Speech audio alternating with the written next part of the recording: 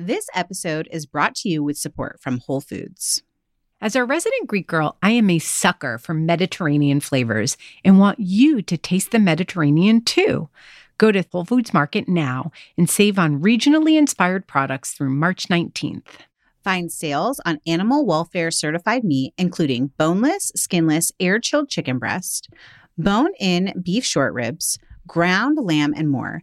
Save on whole bronzini and sustainable wild-caught sockeye salmon. And stock up on Mediterranean essentials like feta cheese crumbles, whole wheat pita pockets, and, if you're over 21, wines from Spain, Greece, and Italy. Grab your ingredients and experiment with family-friendly Mediterranean cuisine today. Think Greek-style ground lamb pitas, lemony oven-roasted chicken, or bronzino, or instant pot short ribs braised in wine. All simple and delicious. Taste the Mediterranean now at Whole Foods Market. Armoire makes getting dressed easy. With a clothing rental membership from Armoire, build the perfect wardrobe with brands that are high quality, unique, and recommended just for you. Is anyone else struggling with what to wear these days? I've been pretty frustrated with getting dressed over the last few months as I've navigated body changes, and some days I quite literally have no idea what to wear.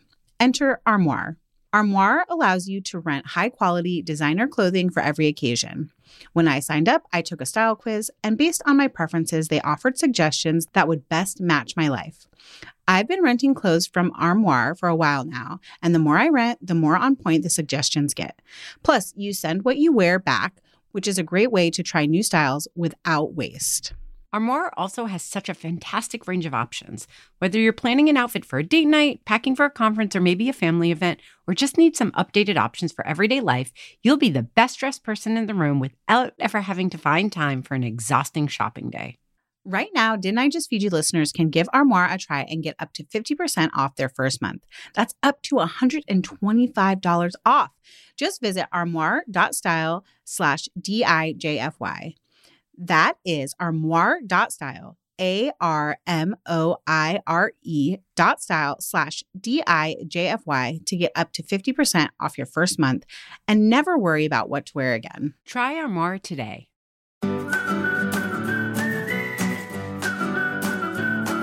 If you don't love fish, but you really do hope to increase exposure for your kid, smoked fish might be a good way to go. Welcome to Didn't I Just Feed You? A podcast about feeding kids. Hi, I'm Megan. And I'm Stacy. And hey guys, before we get into today's topic, be sure to subscribe right where you're listening right now. And if you have a minute, rate and review.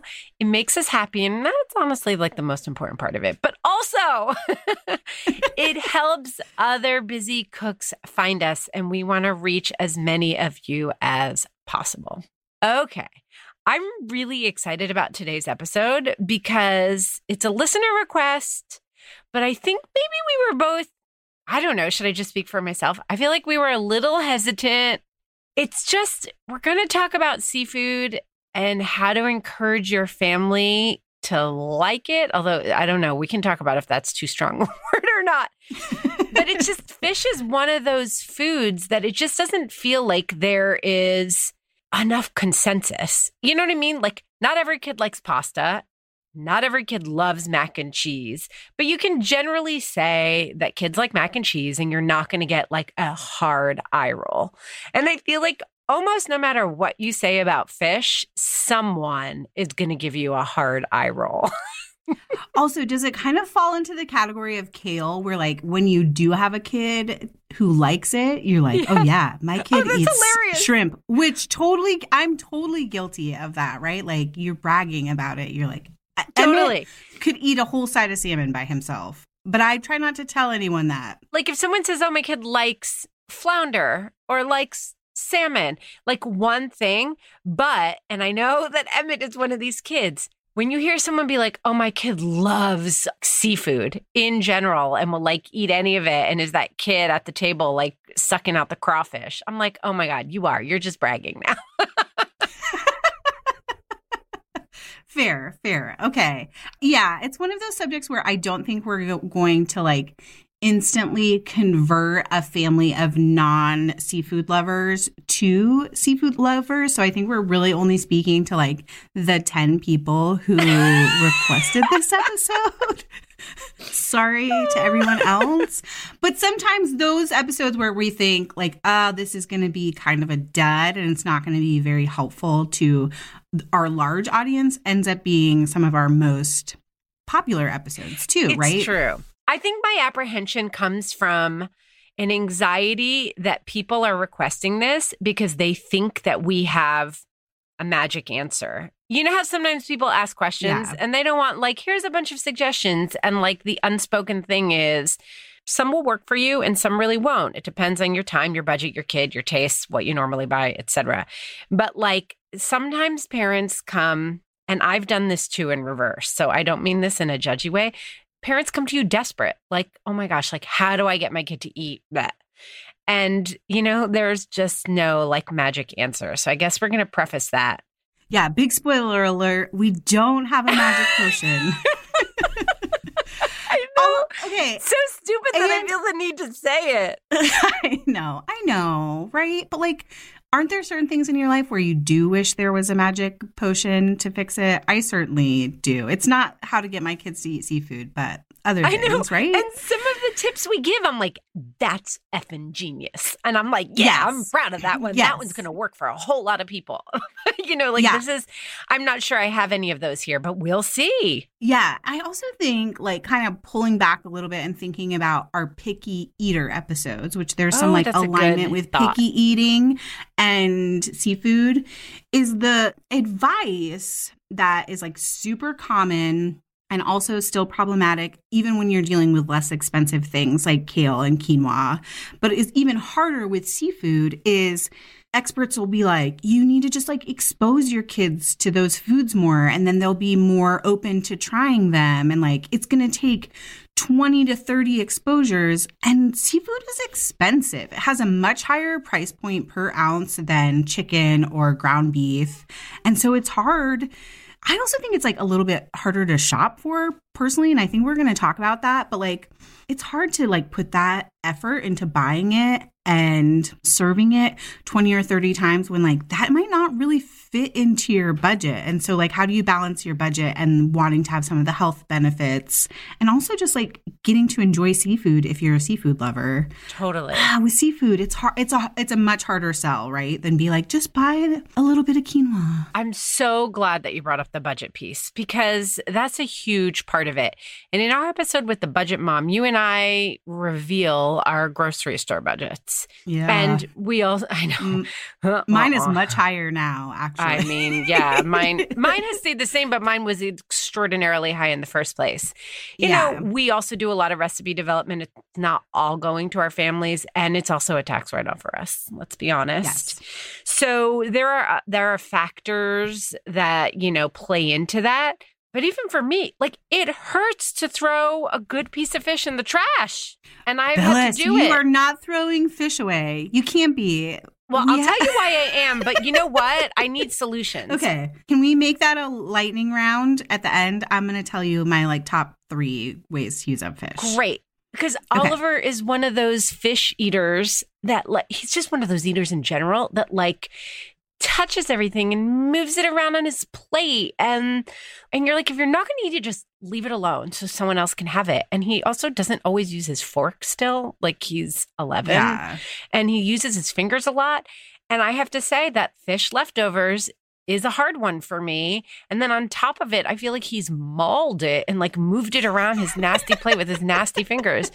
And I ended up throwing it in the garbage. So I'm so glad that you mentioned this lightning round because I need that. And I'm going to just watch him and be like, get off of that fish. Like I'm going to turn it into something. Yes. Oh, man. Okay. Maybe you need to go back to the like toddler advice of serving him like the tiniest portion to start, so he'll maul more of the less of the leftovers. That's such a good tip, honestly. So thinking about price point brings us right into like a really good way to sort of digest seafood as a whole. starting with like what is the lowest price point. And you mentioned before we started recording canned fish, Yeah. which I never think to buy. So could you tell us a little bit about like what kinds of canned fish you buy for your family and also how you serve them? Yeah, totally. So we recently did an Instagram live answering a listener question from our listeners community. You should all be joining us there, Facebook. The answer is whiskey. Yes. If you need to know what our favorite cocktail is. I'm getting a lot of people lately being like, I just started listening, so maybe we need it up higher in an episode. Okay, so somebody asked about ideas for what to do with canned salmon. And I was pretty impressed with us. We came up with a lot of good ideas, but I also admitted in that video that I don't like canned salmon personally, but maybe you have ideas on that. For us, it's really all about canned tuna. Oliver and I love it. Isaac is sort of meh, and Mike is a hard pass on any canned fish. So whatever. So I don't use it in tons of ways that are really applicable to family dinners because Mike won't eat it. But tuna salad, absolutely. And then we'll put that on, Oliver and I will put that on top of a spinach salad, like old school diner style, like a scoop of it. Because tuna salad with like a balsamic vinaigrette, like all mixed in with spinach and lettuce, I love. Wraps, sandwiches, tuna melts. And the big thing that I do is I'll make a big batch of tuna salad and I'll mix it with elbow pasta because it's delicious. Like relish and fresh dill, a little like the relish juice or pickle juice. It's so good. And I'll make a big batch of that and I'll pack it for Oliver's school lunch or now our home lunch. Sometimes I'll have it around if we do like a leftovers dinner one night and that Oliver and I will eat that. Like in the summer, mostly I'll just have it on hand.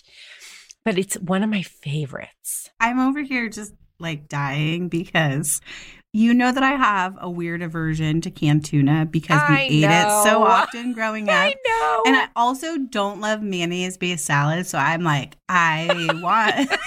You're like, no, and no, and no. Nope. That's going to be a no for me. But it's so good, Megan. It's so funny that you say that because I understand, like, intrinsically, I understand what is appealing about it to people, and I just don't like it.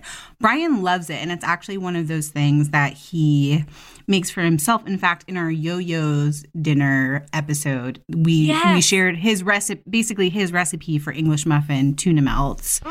So that's funny because since we did that IG Live, I have like flagged more recipes and tried a little bit more cooking with canned salmon. But you talked a little bit about how it's funny because the best way to serve fish, to get your family to like fish, is for it to not taste fishy. And like canned tuna and canned salmon are actually two of the most fishy smelling things. I know. You're so right about that.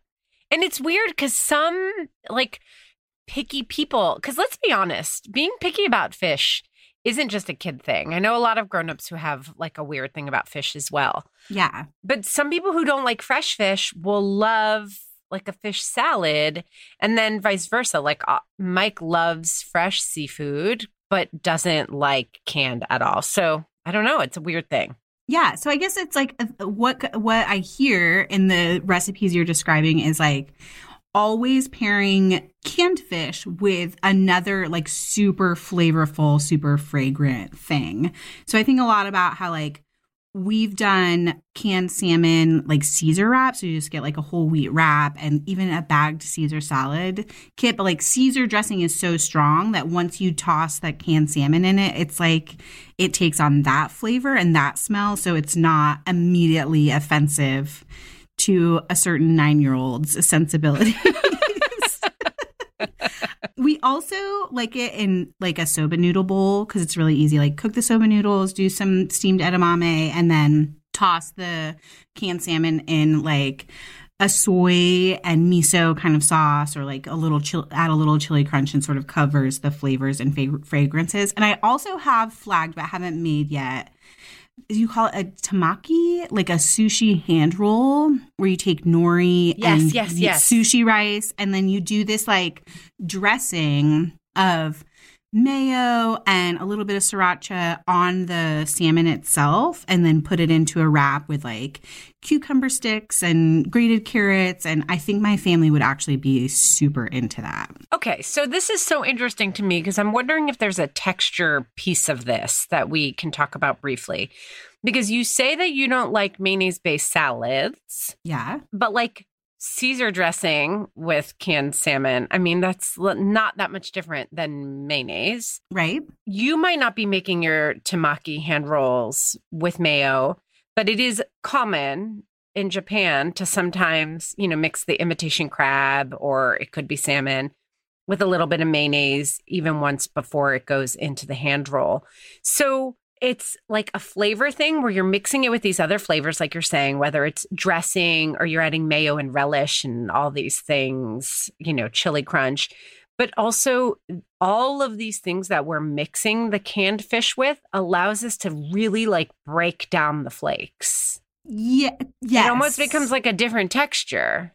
That's true. I think that's true. And I wonder if that's if that makes a difference for some people, both good and bad in both directions. Right. So I would say, though, like with the Caesar wraps, you don't have to break it down. It's almost like you could toss it in a way that keeps like the big chunks of salmon. And actually, for me with tuna, I prefer to eat it that way versus when it's like very shredded. Like if you make a tuna cake and you're kind of delicate with how the tuna is like incorporated into the breadcrumbs and eggs and stuff, I like that better. I do too, but that's when I'll use jarred tuna, like fancier jarred in, but then that has a fishy taste too. Right. I agree with you, but I do think that my kids, like Isaac, would prefer it flaked up more. Yeah. So it's interesting. As part of serving canned fish to our families, really knowing like textures that our family prefers, in addition to like adding a lot of flavor to sort of cover up the fishiness. Yeah, and I also think that canned fish can go into things. Like it can go into a cake. It can go into a hand roll that has all those cucumbers and, nori. It's not just like a piece of fish. Yeah. So I would say that, those are the benefits of experimenting with canned fish. I mean, besides the price, because you kind of can't beat it when it comes to like comparative seafood pricing. Yeah. Even the air quotes fancier jarred and packed in olive oil tuna is much more affordable than buying like a fresh tuna steak from your fishmonger. Totally. And, this is not canned, but kind of in my mind, so maybe this will make sense, maybe it won't. In my mind, there's a connection between canned fish and also like smoked fish. I think it has to do with like how you buy it, that it's not fresh. So like smoked salmon comes sealed. It lasts longer. I think of it as a pantry item. In my family, we really like smoked whitefish salad. So, that's kind of how I'm making the leap into smoked fish, which is great because also affordable. Also, you can kind of vary the textures up a little bit. And in terms of the flavor, you're not going to get strong fishiness, even though a lot of times the smoked fish is the more oily, fishy fish like salmon and mackerel. But because it's been smoked, the predominant flavor is that like smoky flavor. Yes. I think that totally aligns, like canned fish, preserved fish. Yeah, that makes sense to me. Yeah, but talk to us a little bit about like how you use it, because it is a higher price point. You're jumping from like canned salmon that's a couple dollars for a can to smoked fish, which can be like $10 for just a couple of ounces. Totally. So and it also really depends. I also find that, honestly, quality, like to buy really fancy smoked fish, is not something you're going to do when you're going to mix your smoked fish into like other things or feed it to kids. Like that's for when you're treating yourself to like a perfect bagel with a, schmear and your beautiful like smoked fish. Okay, but can I make a small argument there, which is to say that still counts as exposure? Like a lot of times, not a lot of times, but a handful of times, I've wanted that like New York bagel, and we're here in Boise. And so we'll go and get like the best bagels from the place we like here, and we'll get smoked salmon. And we'll make like a bagel board. I feel like those are kind of ubiquitous now. And so I get my salmon, and my kids are probably not going to eat it. Emmett might at this point, but like that still counts to me as an exposure. Like they saw it, they watched me enjoy it, they smelled it, it was around them. And if they didn't like totally turn their nose up at it, I count that as a win. I think that's a great point, because I also think that if you, as the family cook, as the parent, the caregiver, if you don't love fish, but you really do hope to increase exposure for your kid, smoked fish might be a good way to go.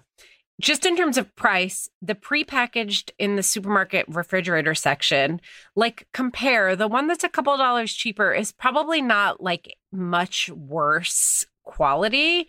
And especially if you're going to cook it into stuff or just have little bits, it's fine. If you're going to your deli counter or like a bagel store, you can also ask for the scraps. So that's smart. A quick little, so that when they're cutting those thin, beautiful slices that they like fan out and, you know, people pay a lot of money for, there's always little like scraps. And sometimes they'll sell that to you at a cheaper price. Hot tip, Billis. Hot tip. So I really, like, Oliver loves smoked salmon, even though he won't eat fresh salmon anymore, which is a whole other, like, annoying. I bet there are so many listeners who are like, I have that exact same thing with, like, 7 ingredients. We have that in our house, too. It's like, you like it one way, but not the other one? Okay. So we put it in a frittata, like, with dollops of cream cheese or creme fraiche. It's delicious. In wraps, on bagels. Savory crepes. So we talk a lot about like crepes or even like a savory Dutch baby. Just laying a little on top with some creme fraiche or sour cream and dill is really, really delicious. And a great way that if you want to do like breakfast for dinner, but you get stuck on like, oh, well, where's the protein? There you go. That's a little bit of a protein option.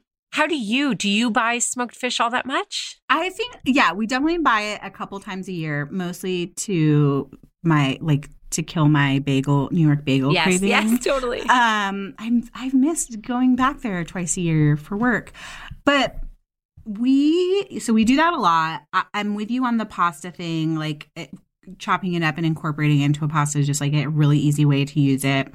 We've done it for like sushi nights because it's significantly less expensive than buying and prepping raw fish. And then that's like one of those easy way, like Ella will eat nori and she'll eat sushi rice and she'll eat like the avocado, all the veggies. So even if she passes on the salmon, it's still a win for like 3 out of 4 of us. And I count that. So we don't buy a ton of it, maybe 3 or 4 times a year, but I also have used it. I mean, maybe this is going to sound weird. I'm going to see what you say.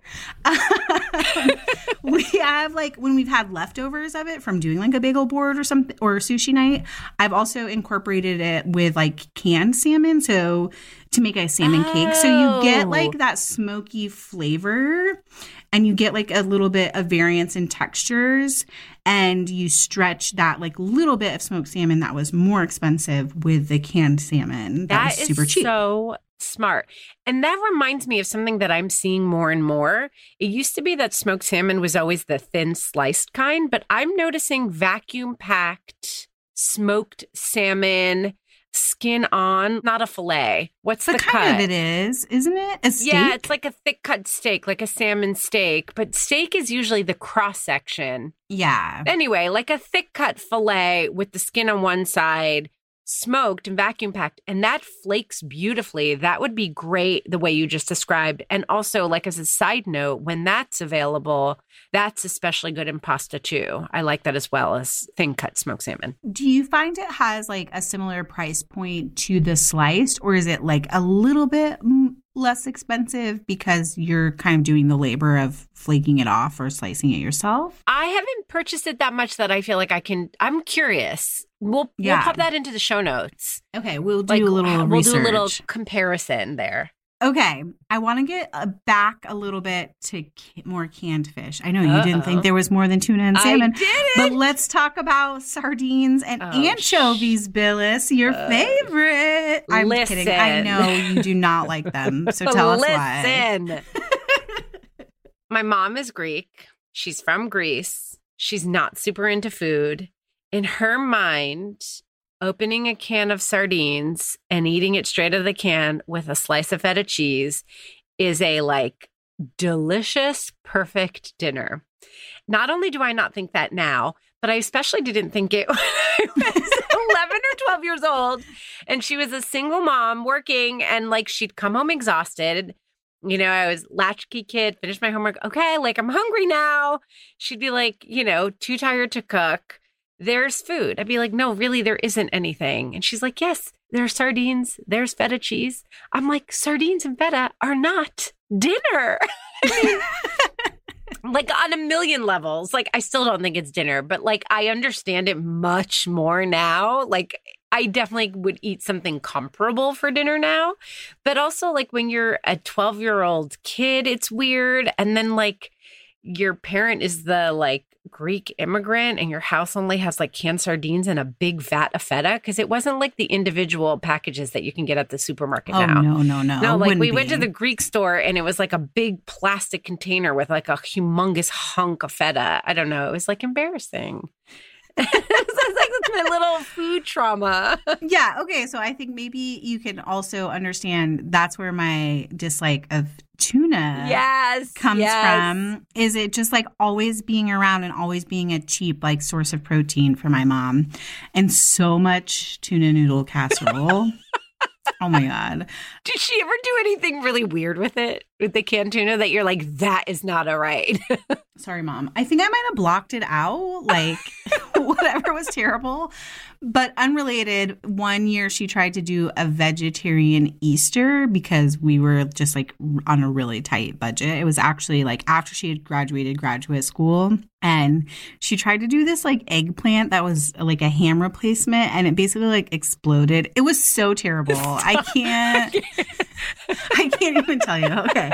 But here's what I want to take just a minute. Like, I do want to talk more about sardines and anchovies, but like, here we are as two people who grew up with trauma around seafood, and yet we both still like seafood. So I think that's like an important thing for parents to hear, right? And I actually think now that you're saying it, my other food trauma is around seafood too. Yeah, it's around octopus. Was it? I thought it was going to be around fish eyeballs for some reason. Yeah, that too. I forgot about that. My grandpa used to eat the whole, because we're Greek, so the whole fish always. Like, we never had fish fillets.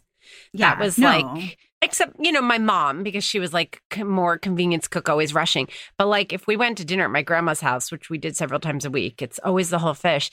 And my grandpa would pop his finger right into the eye socket, pop it out, and just like not like let it roll around in his mouth and on it, which was disgusting to me. And also octopus, I remember that was on the table.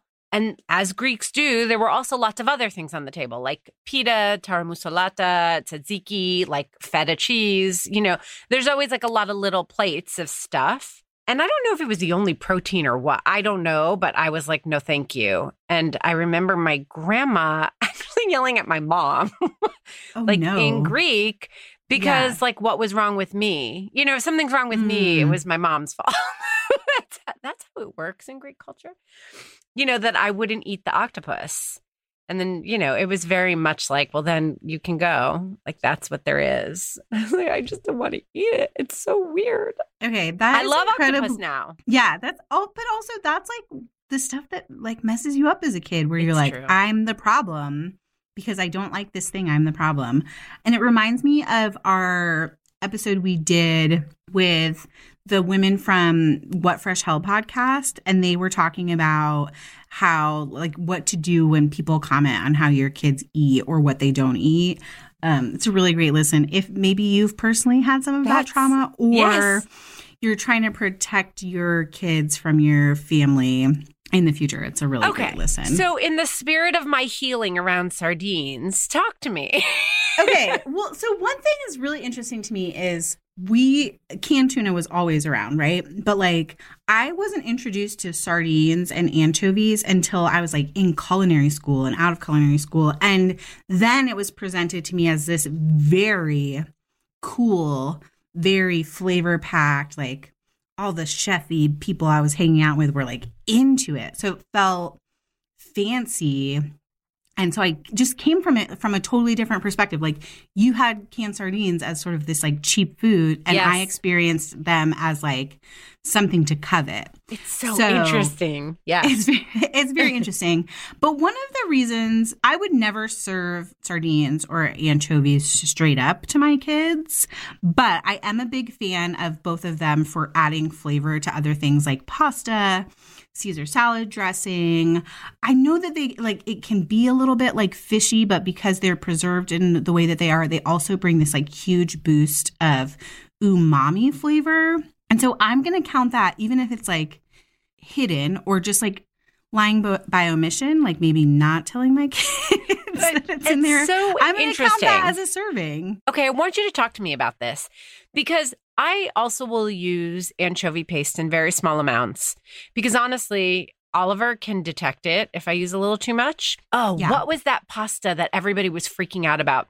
It was one of what's her name's pastas. Alison Roman. Alison Roman's, like, yeah, it was her. Was it a shallot pasta? Yes, or that's Yes, exactly what it was. shallots. It was her Yeah. shallot pasta. It calls for anchovy paste. And it just gives like that nice umami flavor. Oliver took one bite and was like, no, like, I don't know what's wrong with this. Something weird is about this pasta.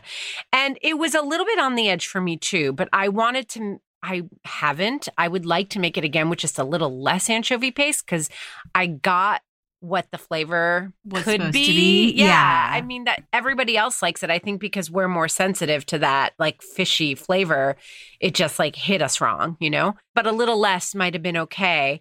I would never think of that as being fish exposure.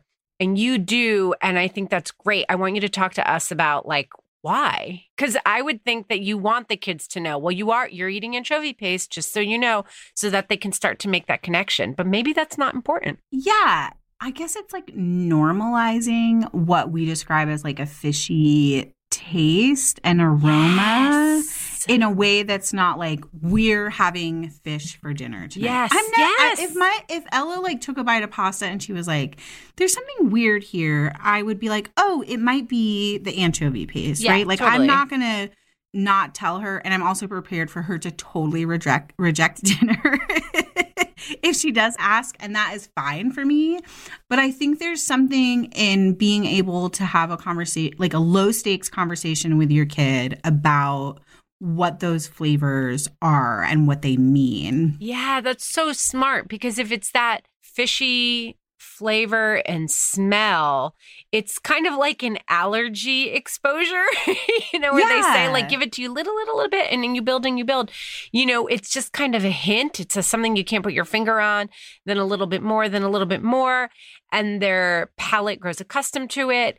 And now you've kind of primed the wheels for putting fish on the table. And so when they get that seafood smell, it's not an immediate like, oh my God, no. Because they've had other foods that they have really good positive associations with that have had a similar smell, like pasta, like shallot pasta.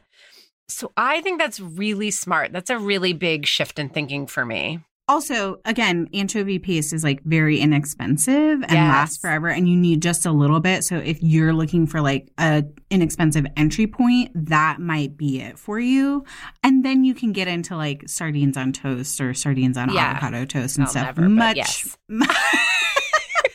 much later. But something you said there made me think about the language we use to talk about fish. Like, aren't there other words to describe fish besides fishy? Yeah, that's so smart because that word has a negative connotation, even with me, and some fish just has a stronger smell than others. Mackerel, like even salmon can. It tends to be the more oily fish. But, we all know that language really matters with kids. So, introducing words like briny or I don't know, this is maybe not perfect, but like a little like taste of the sea, like a fresh taste of the sea, which it sounds weird, but I've used the term grassy to describe a good flavor, right? And like, who really wants to eat grass? Right. Like a mouthful of grass sounds disgusting, but like, you're like, oh, it's like a really fresh grassy flavor. So I don't know, like just playing with your language and staying away from fishy and like this idea that like fishy has to equal stinky. Yeah. Yeah. Right? And now talking about like that taste of a sea, like that briny, that saltiness, that umami, that thing that you can't put your finger on. I feel like Japanese cuisine does a really beautiful job of using that flavor in a way that's really delicate and delicious.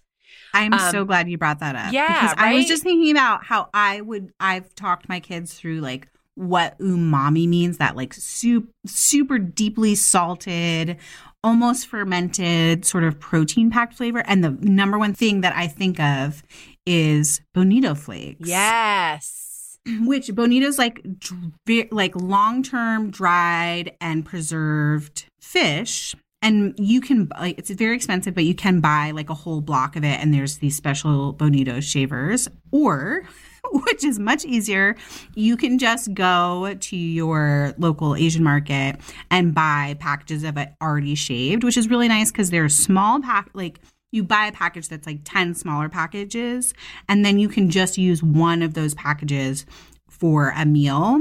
And most often you buy bonito flakes to make dashi, which is the broth that's like the base of miso soup, among many others. But it is like very salty. It's almost like a condiment in a way. And I think most often we serve it on shishito peppers. So like if you buy shishitos and you roast them or grill them till they're blistered, and then as you're bringing them to the table, you throw the bonito flakes on top. They're so cool. It's like they do this crazy little dance as they sort of like wilt onto the hot shishito peppers. And then they just taste like salt on top of the peppers. It's so delicious. And if we're going to talk about anchovy paste counting, this is another like great way to introduce those flavors, those smells in a completely different presentation that looks nothing like fish. They're almost like papery thin, right? Yeah. They're just so fun. And, you know, okonomiyaki are these Japanese like cabbage pancakes that they'll make in like little stalls or restaurants. It's not quite a street food, but I think you go to a particular kind of place to get them. Either way, often you'll get Kewpie mayo and a whole bunch of bonito flakes on top. And you can do the same thing with like a zucchini pancake, like any kind of savory vegetable pancake. It really works and it's so delicious. It just lends a kind of smoky saltiness. Oh, man. It makes me think of their like fish sprinkles. Yes, totally. That's hilarious. Like, they in really the best are. way. Also, because it's preserved fish and because usually you buy them in like a vacuum sealed package, they last forever. So they're like easy to use, easy to have around, great in your pantry. And do you know what it's making me think of? Although this is like a very fancy thing, I think. There were a couple of like very high-end New York City restaurants, Italian restaurants, that a while back where there's a different form of dried bonito that it's like a block. Yeah. And you have to grate it like the way you would grate a cheese, like Parmesan. It almost has that consistency. I think it's called katsuobushi. I'm not sure. Yep. Apologies. I think that's in line. We should link to like an explainer on the show notes so people can read more about it. Because I think you're close, but I don't think that's quite it. Right. So you just shave a little bit on top of a pasta, and it's the same idea. Like it's not making it fishy. It's the same thing with fish sauce, the same principle that it has this great salty umami flavor, and it enhances all the other flavors that you have going on. Okay, why have I never thought to use bonito flakes in pasta? Now I'm like mad at myself. Yeah. So this is not dried fish, but do you think that nori, which is seaweed, and kombu, which is dried kelp, count? Yeah, I mean, I think it's the same principle, right? Like, I've always found it really funny when kids, like, you know how seaweed snacks became so popular? At least they were, like, when my boys were a little younger. They're still popular, for sure. Trader Joe's carries them on the regular. Okay, so you get these kids eating, like, chomping away at seaweed, and they're like, no, don't give me seafood. And I get it. It's definitely not the same flavor, but it's the same principle that we keep talking about here, which is, like, you know, nori tastes of the sea. Like, it has a little bit of a fishy undertone, like that briny flavor. So, you know, I think it does count. It's just kind of, again, priming the palate with this range of tastes. Kombu you mentioned, I think that's a really good one. It's just those dried squares of kelp that you can use to like make a dashi.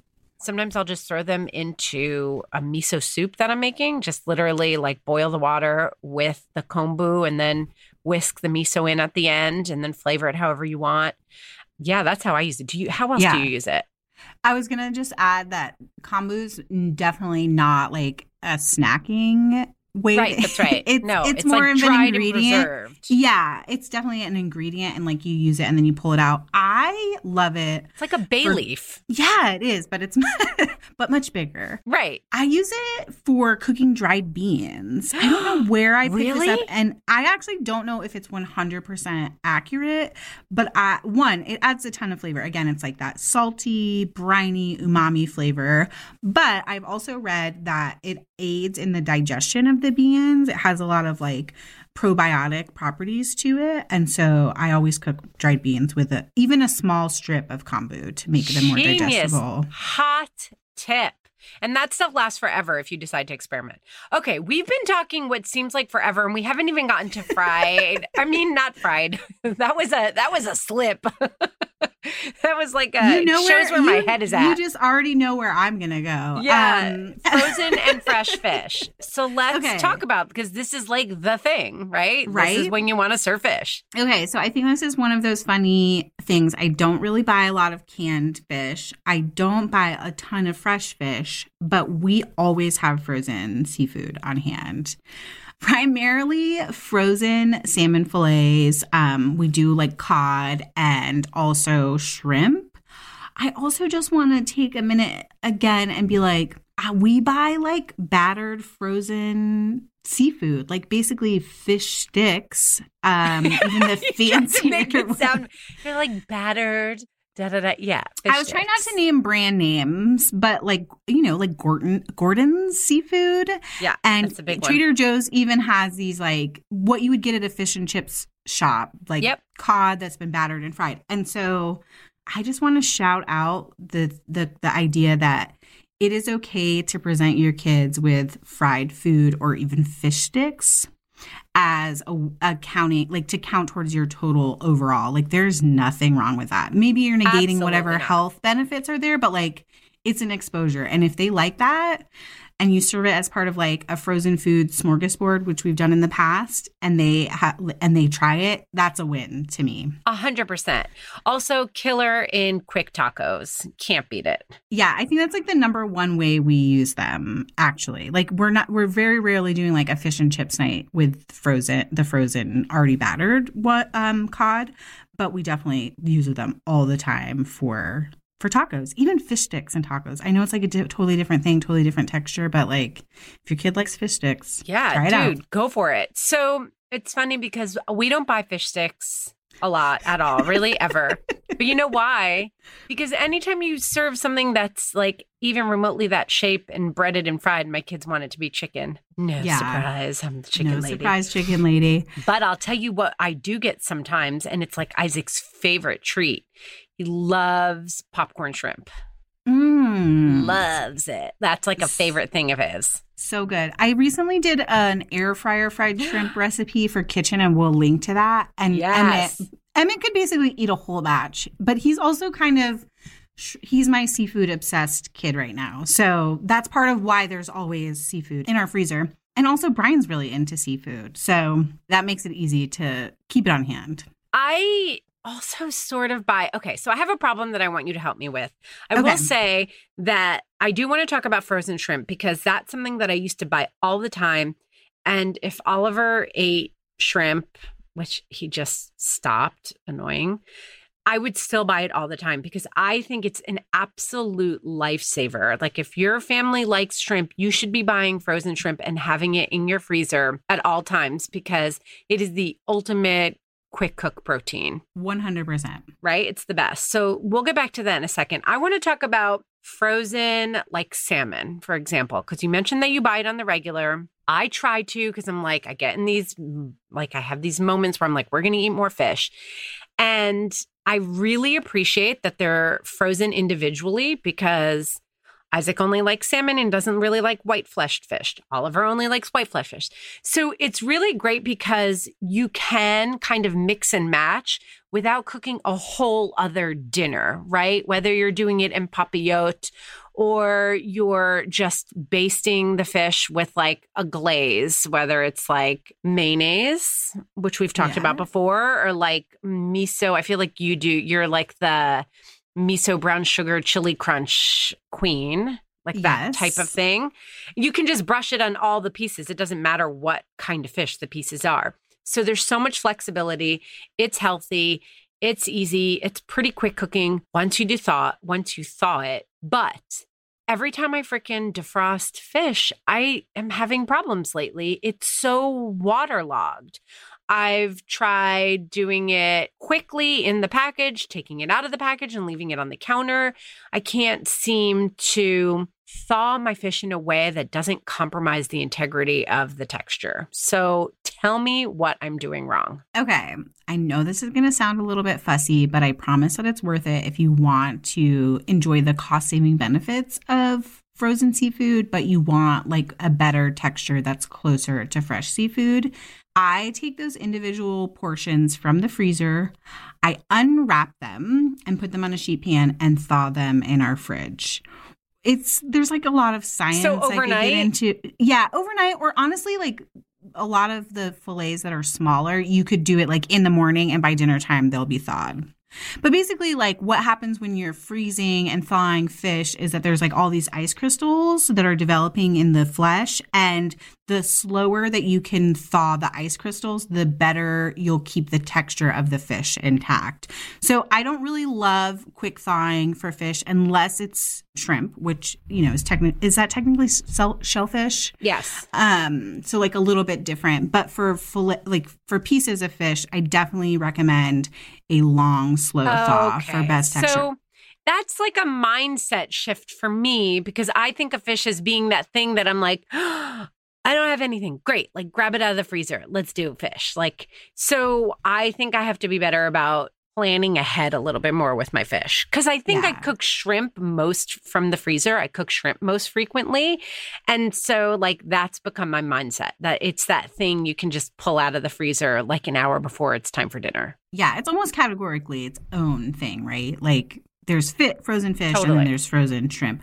I also wanted to add that like no matter how you're going to cook your fish, whether you're just going to put like a marinade on it, something wet, you have to pat it dry after it. Yes. Like all around. Yes. You're never going to get a good crispy skin if you don't do that. You're going to have a hard time with any sort of sauce sticking to it, especially in the oven. It's going to kind of like slope off. And then it also impacts the texture. Like there is water that comes out of it when it thaws. So like get that water away and you'll have a better texture when your fish is cooked. Speaking of what comes out of the flesh when you cook it, very quickly, because I know people always wonder, what's that white stuff that comes out of salmon when you cook it? It's totally healthy. Maybe you know what it's called. I know I've known in the past. I don't know, but it is definitely a sign that you've overcooked your salmon. Yeah, yes and no. Yeah, I mean, I wouldn't call it a sign that you've overcooked it. Some fish, especially like salmon, like you said, it's a little bit fattier, has more it's like I want to call it like the albumin, which is basically what an egg white is. It's a kind of protein. And one of the ways you can combat it, if you have time and if it's really important, like let's say you're cooking a whole side of salmon for Easter brunch or something like that, you can brine it briefly. And you brine it like flesh side down, skin side up in a little bit of water and salt. And that helps draw out all of that protein. Yes, but I really do understand that it is a sign of overcooking. Okay, before we move on to talk about fresh fish, which I'm going to lean on you for that, I think we should talk about shrimp a little more. You said you love it because it's quick thawing and that we both agree we're pretty much only buying it frozen. And here is why.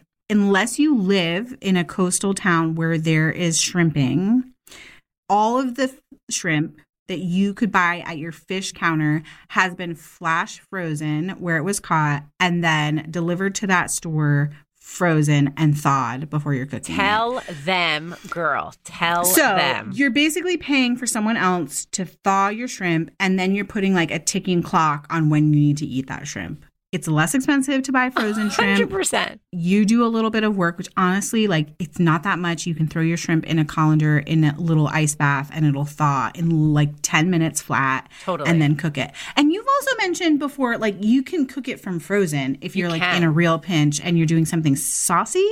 Yeah. I mean, I really mostly do it just like with lemon, butter, garlic. Yes. So you just add a whole bunch of butter, lemon, garlic, and then you put the frozen shrimp. The shrimp, it will release water. So you're going to end up needing to like, you know, be mindful of your seasonings and using a little extra of the butter and extra of the lemon juice. But if you're in a pinch, it works and it cooks like you cannot get a faster dinner. Yes. Love it. The other shellfish, and this is going to take us into fresh fish, the only other shellfish that I really buy are mussels. I feel like these are a hard one to get kids to like, but they're really cheap and they're awesome for like a date night. And so we will buy those fresh and do like that garlic butter wine sauce and that with like a hunk of bread after the kids have gone to bed.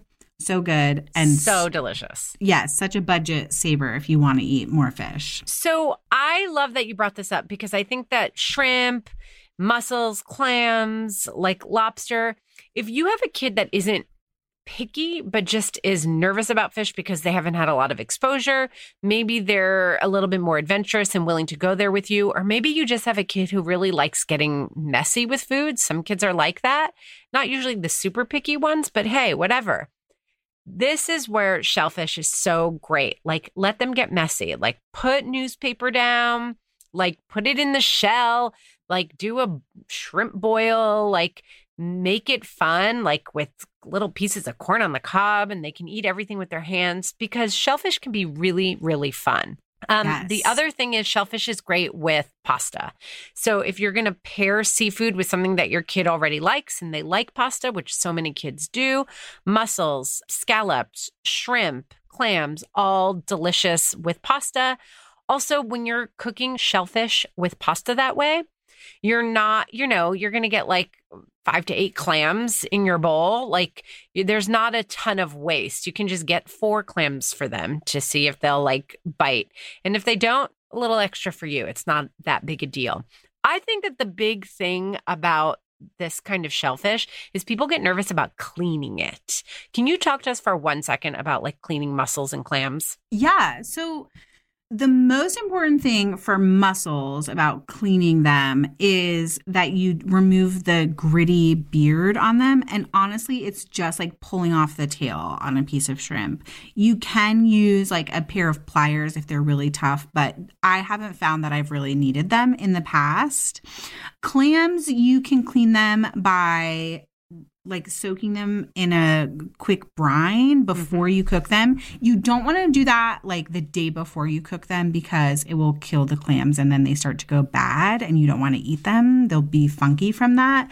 But they're honestly like really a good rinse is super helpful depending on where you buy them. And the biggest thing that you can do is like use your eyeballs.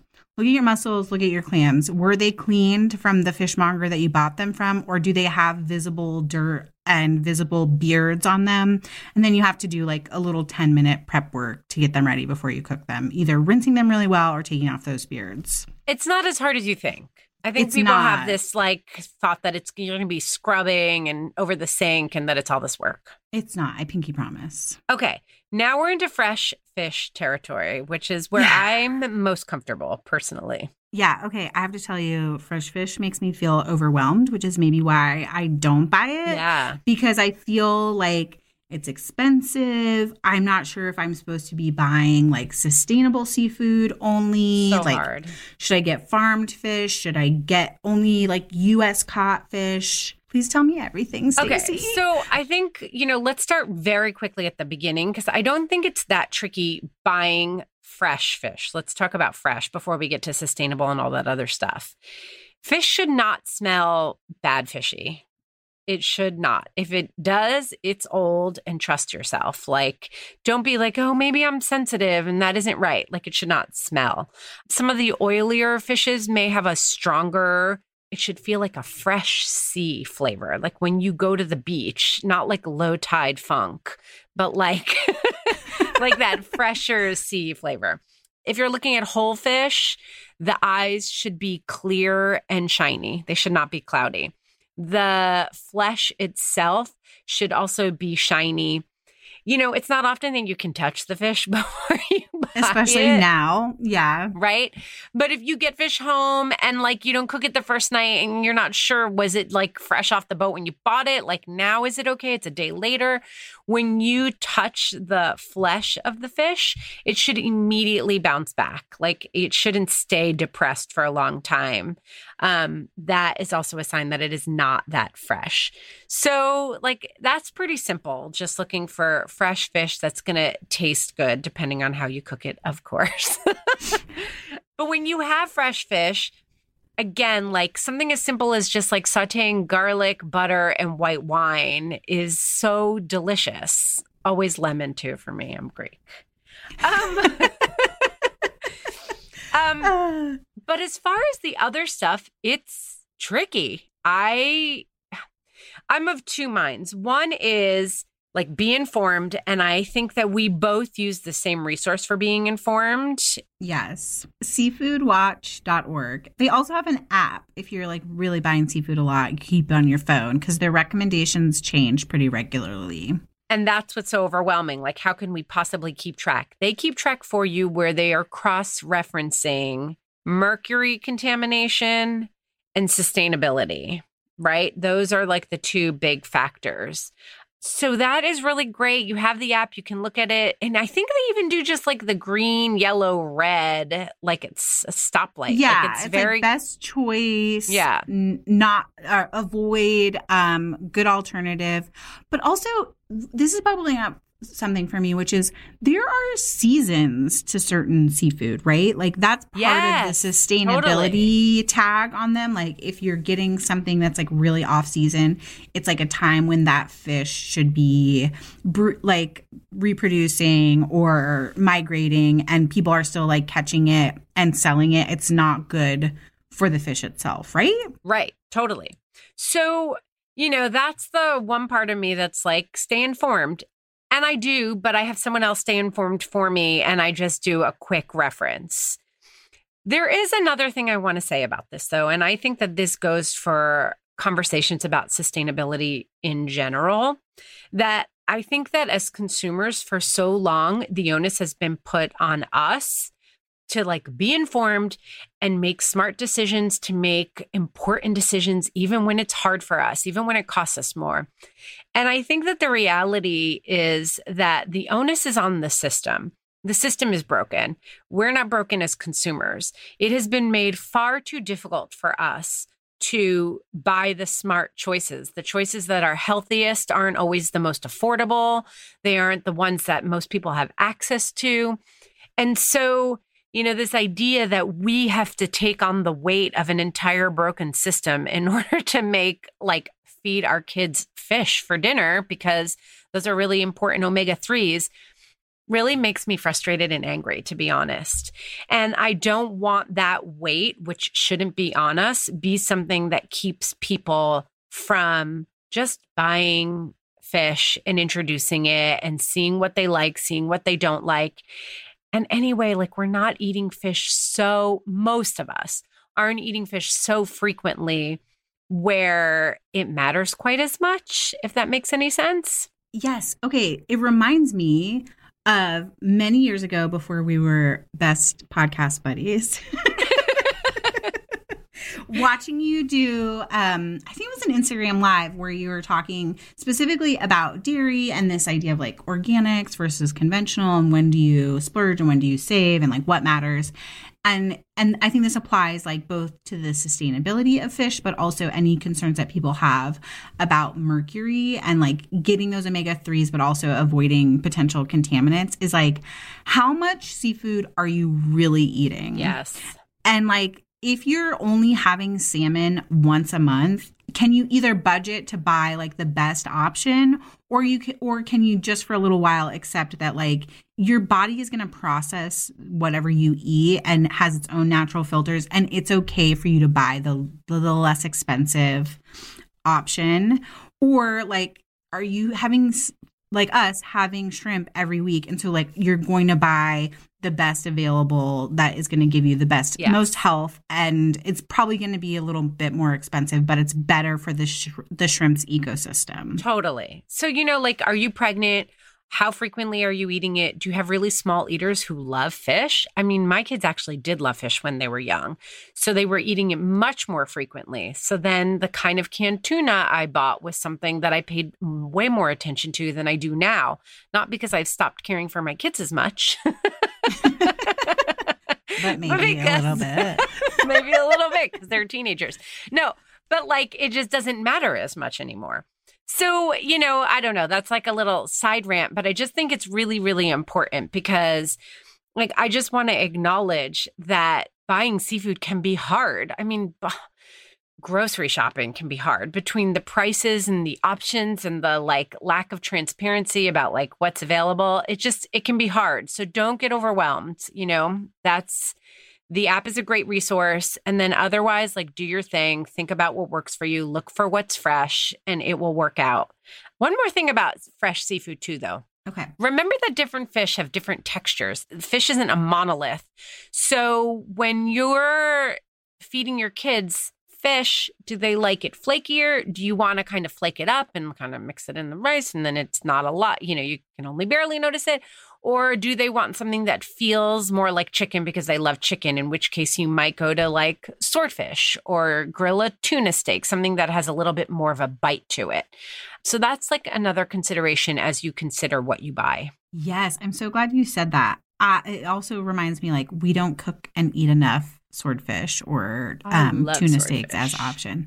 Okay, really quick. What are some ways that you cook fresh fish? Because we talked a lot about buying it, but not about like how you're serving it to your family. Grilled, like tuna and swordfish, especially in the summer. We love that. And like eating that plain or with like, capers or chimichurri or, breaking it up into big hunks on top of pasta.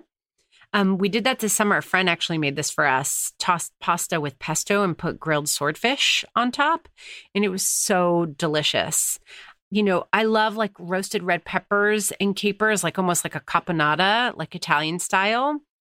When I'm broiling like either salmon or like another kind of white fish, I do the miso thing that you do, or like any kind of soy sauce based. I like pan frying with butter and lemon. Again, capers are really big in my house, so that's something that I add as well. I'm just over here dying because this is like the most Stacy versus Megan, just like example of who we are as people, because you're like capers and lemon and roasted red peppers.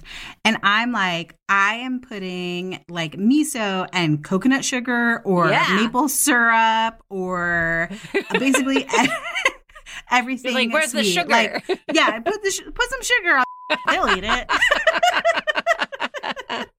You're right, though. It is funny because I do feel like I talk a lot about like lemon and like you talk a lot about sugar. I wonder if it's some like basic fundamental like palate thing that we have going on. It really is.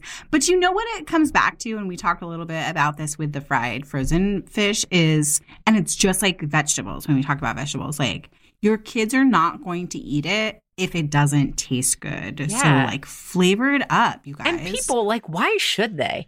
I mean, honestly. Yes. Okay. Why should they? Wow.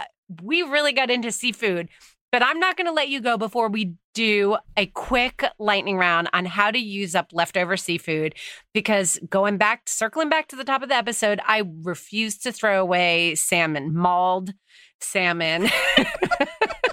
Oliver, get your life together. Get it together, man. Okay. I'm glad Oliver doesn't listen because I would never want him to have that weird trauma of me calling him out on an episode. Okay. So the thing about I'm sorry, Stacey. I'll pay for that therapy session. It's probably more traumatizing that I find it so hilarious. Like I'm his mother. Okay, go ahead. Leftovers. Okay, leftovers. The thing about reheating or recooking seafood is that you don't want to dry it out. Like most seafood is very quick cooking and very delicate, right? That's what we think of when we think about how we're going to cook it. The first time, so when we reheat it, we have to think about either gently reheating it or reheating it in a way that's like adding moisture to it. So I do love cakes of any kind, if that isn't already obvious. I've mentioned them like 3 times. If we have salmon, we're definitely having salmon cakes later in the week as a leftover. Again, on brand. On brand. As they're like just really easy. You make like a little base of like breadcrumbs, an egg. You can add mayo or yogurt to like add a little moisture. And then whatever herbs you have around, fresh or dried. And then you like flake in the fish and pan fry them in the pan. And they're really like, they're so good. Fish cakes are so good. We do leftover shrimp a lot as like shrimp and grits or as sort of like a pasta or kind of like saucy business over polenta. One of the things about reheating shrimp is that it's already so quick cooking. You don't want to cook it anymore in reheating it. So I do 2 things. I chop it up. Chop up the leftover shrimp into bite-sized pieces, which helps it reheat quickly without cooking more. And then I also like to add it in off of the heat. So I'll make the pasta or the pan sauce or whatever, and then pull it off the heat and add the shrimp. So it warms up, but it doesn't necessarily cook on the stovetop. And then one thing I want to mention is soups. I think soups could be a really great way to reuse and repurpose leftover seafood. You know, cioppino is like the archetype of seafood, fish, seafood. What am I trying to say? Fish stew. Fish stew, yeah. But you could riff on that and like just do like a tomato soup and add shrimp either on top of it or like to it, or your salmon or whatever leftover fish you have.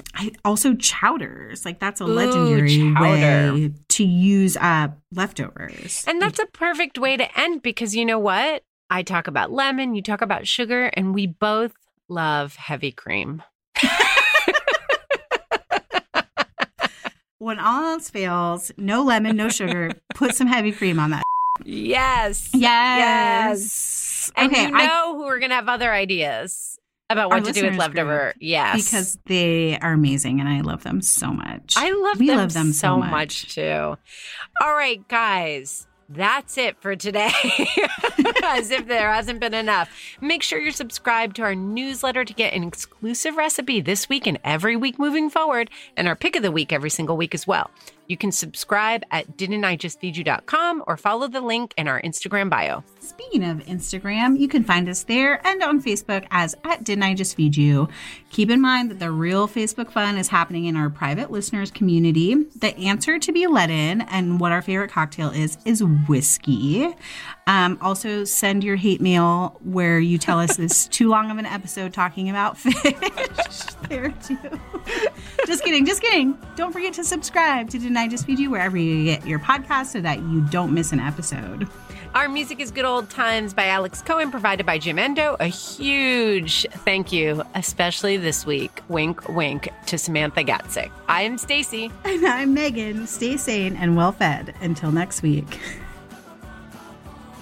What is something you would never eat? I would never eat fish. I don't like fish.